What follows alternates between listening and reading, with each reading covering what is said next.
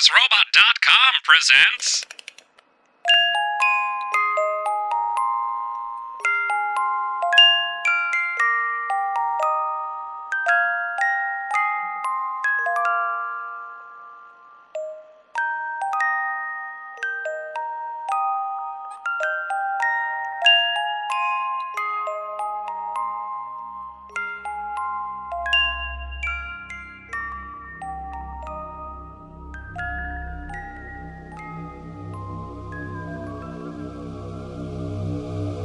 Welcome to Creepypasta, a creepypasta podcast. I am your host, Ryan Schremp, and I will be your guide on these terrible tales.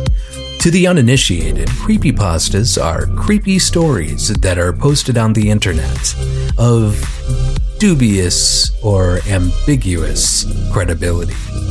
Are they true? Are they not? It's up to you, dear listener.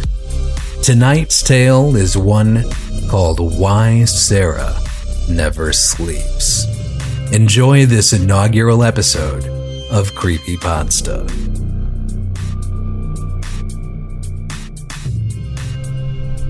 There were too many doors in the upstairs hall. Sarah told her parents, but they couldn't see it. They told her not to worry. They told her there was nothing there. But there was an extra door at the end of the upstairs hall. An extra yellow door. And it didn't belong. It was the color of disease, jaundiced and infected, with spidery black veins across its face. One perfect silver knob gleamed in its center, above a shadowy keyhole, and it didn't look right.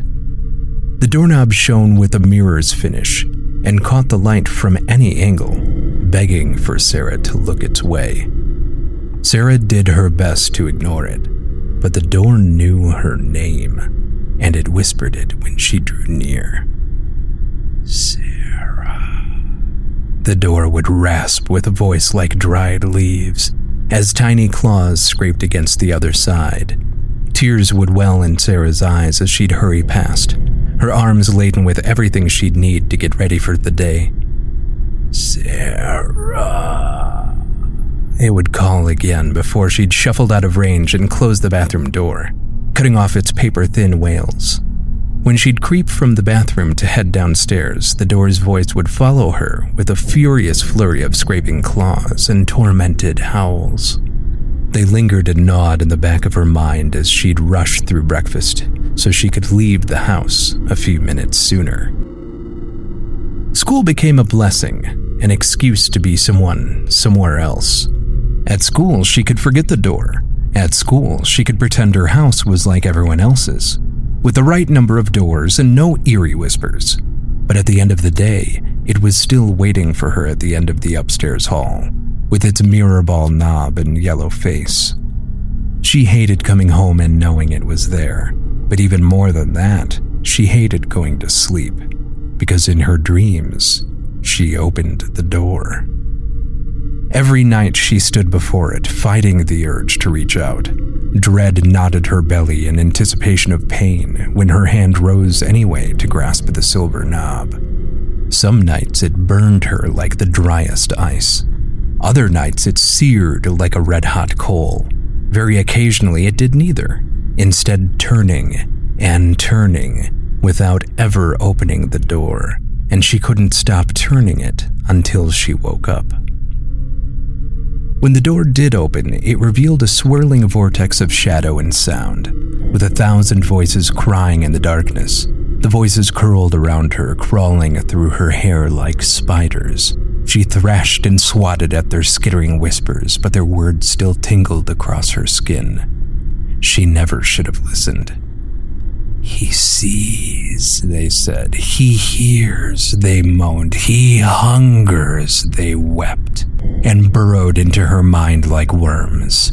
The hollow man, they echoed in her mind and screamed to her from the gaping vortex. The hollow man, he hunts.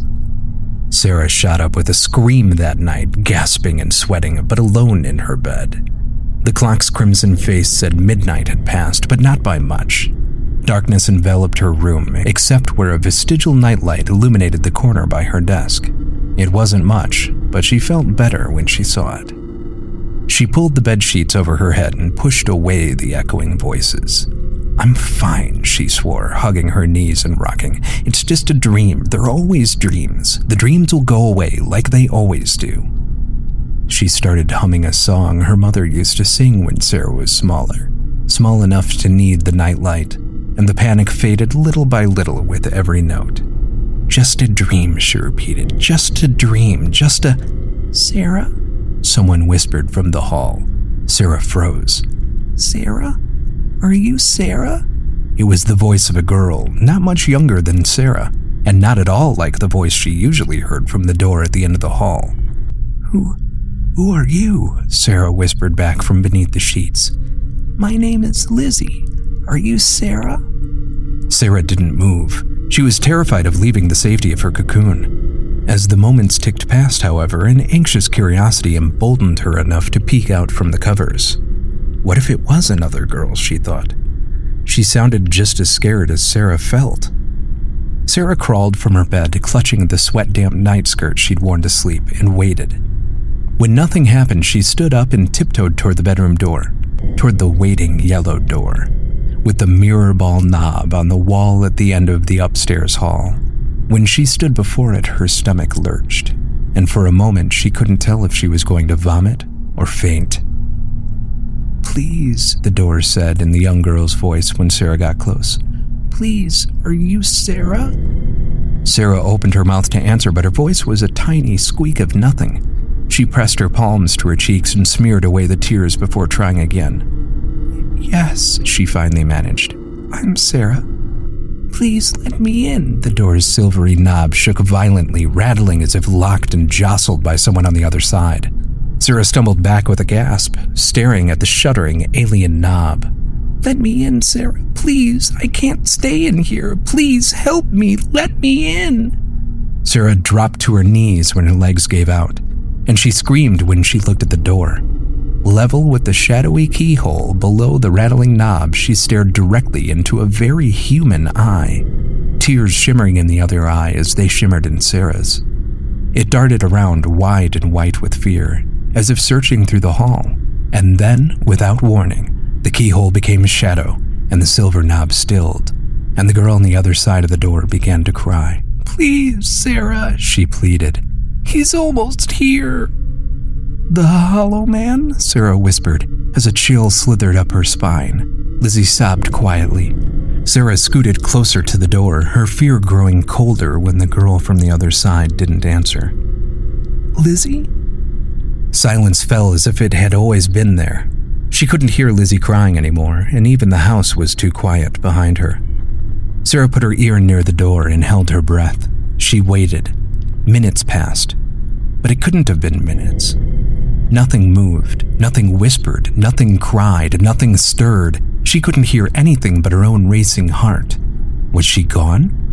"Lizzie?" she tried again, afraid the Hollow Man had taken her.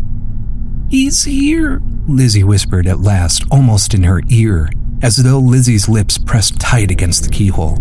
"Please let me in." Sarah's head ached. The world was a little fuzzy around the edges, and it was harder to focus than before. She had to stand up. She didn't dare touch the sickly door, but her legs felt too wobbly and weak to support her. She reached for the knob with a trembling hand. "Please, Sarah." Lizzie's voice was getting smaller. "Please." Grasping the mirror ball knob, she pulled herself up from the floor. It moved noiselessly beneath her hand, gliding without resistance, and opened the yellow door. A lonely expanse of normal wall inched into view, and she felt sick. She worried at her thumb in confusion and extended a trembling hand to touch the wall behind the door. It was solid and as normal as the wall at the end of the upstairs hall should be, but her stomach churned. She gently closed the door, which issued a soft click as the latch sprang into place, and waited. She hardly dared to move or breathe as she listened to the night, waiting for the door to speak again.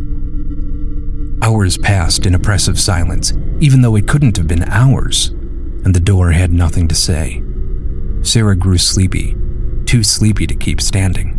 too sleepy to remember why she was standing so still at the end of the upstairs hall. It was time to go to bed. It's just a dream, she remembered, turning away and rubbing at her eyes. They're always dreams. Shuffling to her bed was like swimming through jello, and most of the way there she couldn't keep her eyes open. Luckily, she knew the way. The dreams will go away, like they always do. The crimson clock was broken when she rolled herself back in bed, its face declaring 12:16 a.m. to a room that only vaguely felt familiar, but she couldn't bring herself to care when her eyes and body felt so heavy. "Sarah," Lizzie whispered, but it couldn't be a whisper. "Sarah," Lizzie whispered. "Sarah, don't wake up." Sarah groaned a little. "Don't wake up," Lizzie said, her voice echoing in Sarah's mind. Sarah frowned and rolled onto her back. She didn't want to wake up. She wanted to stay asleep. Lizzie didn't need to tell her not to wake, because not being awake was the whole point of being asleep.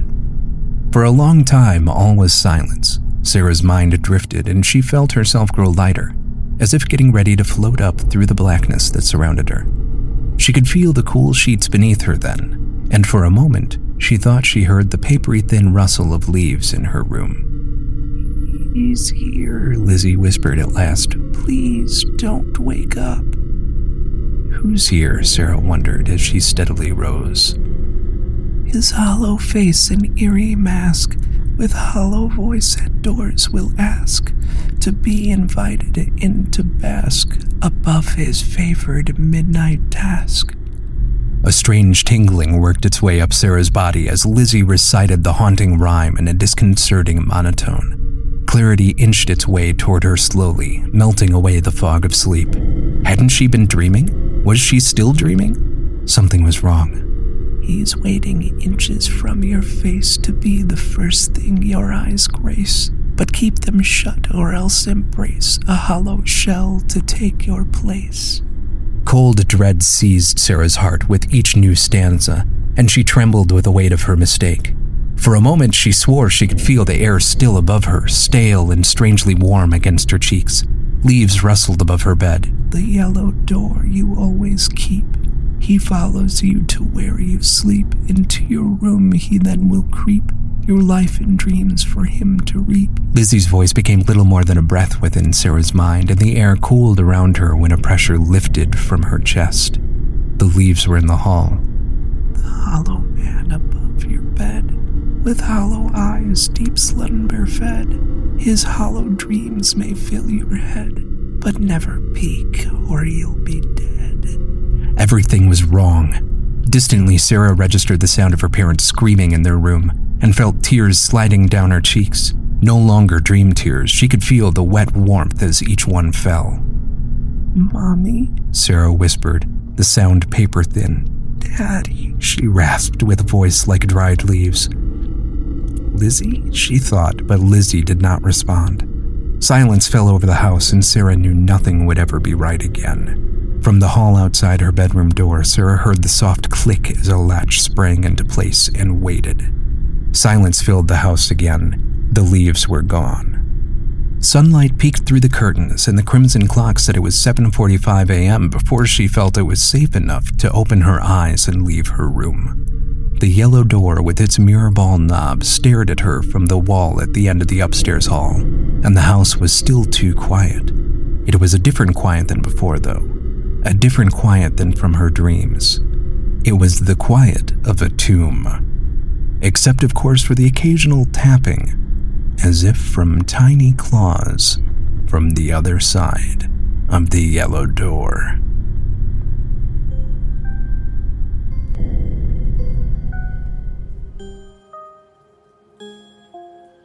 Tonight's story has been Why Sarah Never Sleeps, written by user Death by Proxy, obtained from creepypasta.wikia.com. Your narrator has been Ryan Schremp. The intro and outro music have been provided by Modem. The ambient story music has been provided for free by YouTube user ThrillShowX.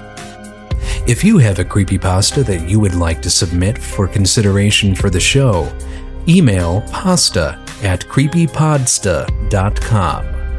Thanks for listening, and sleep tight.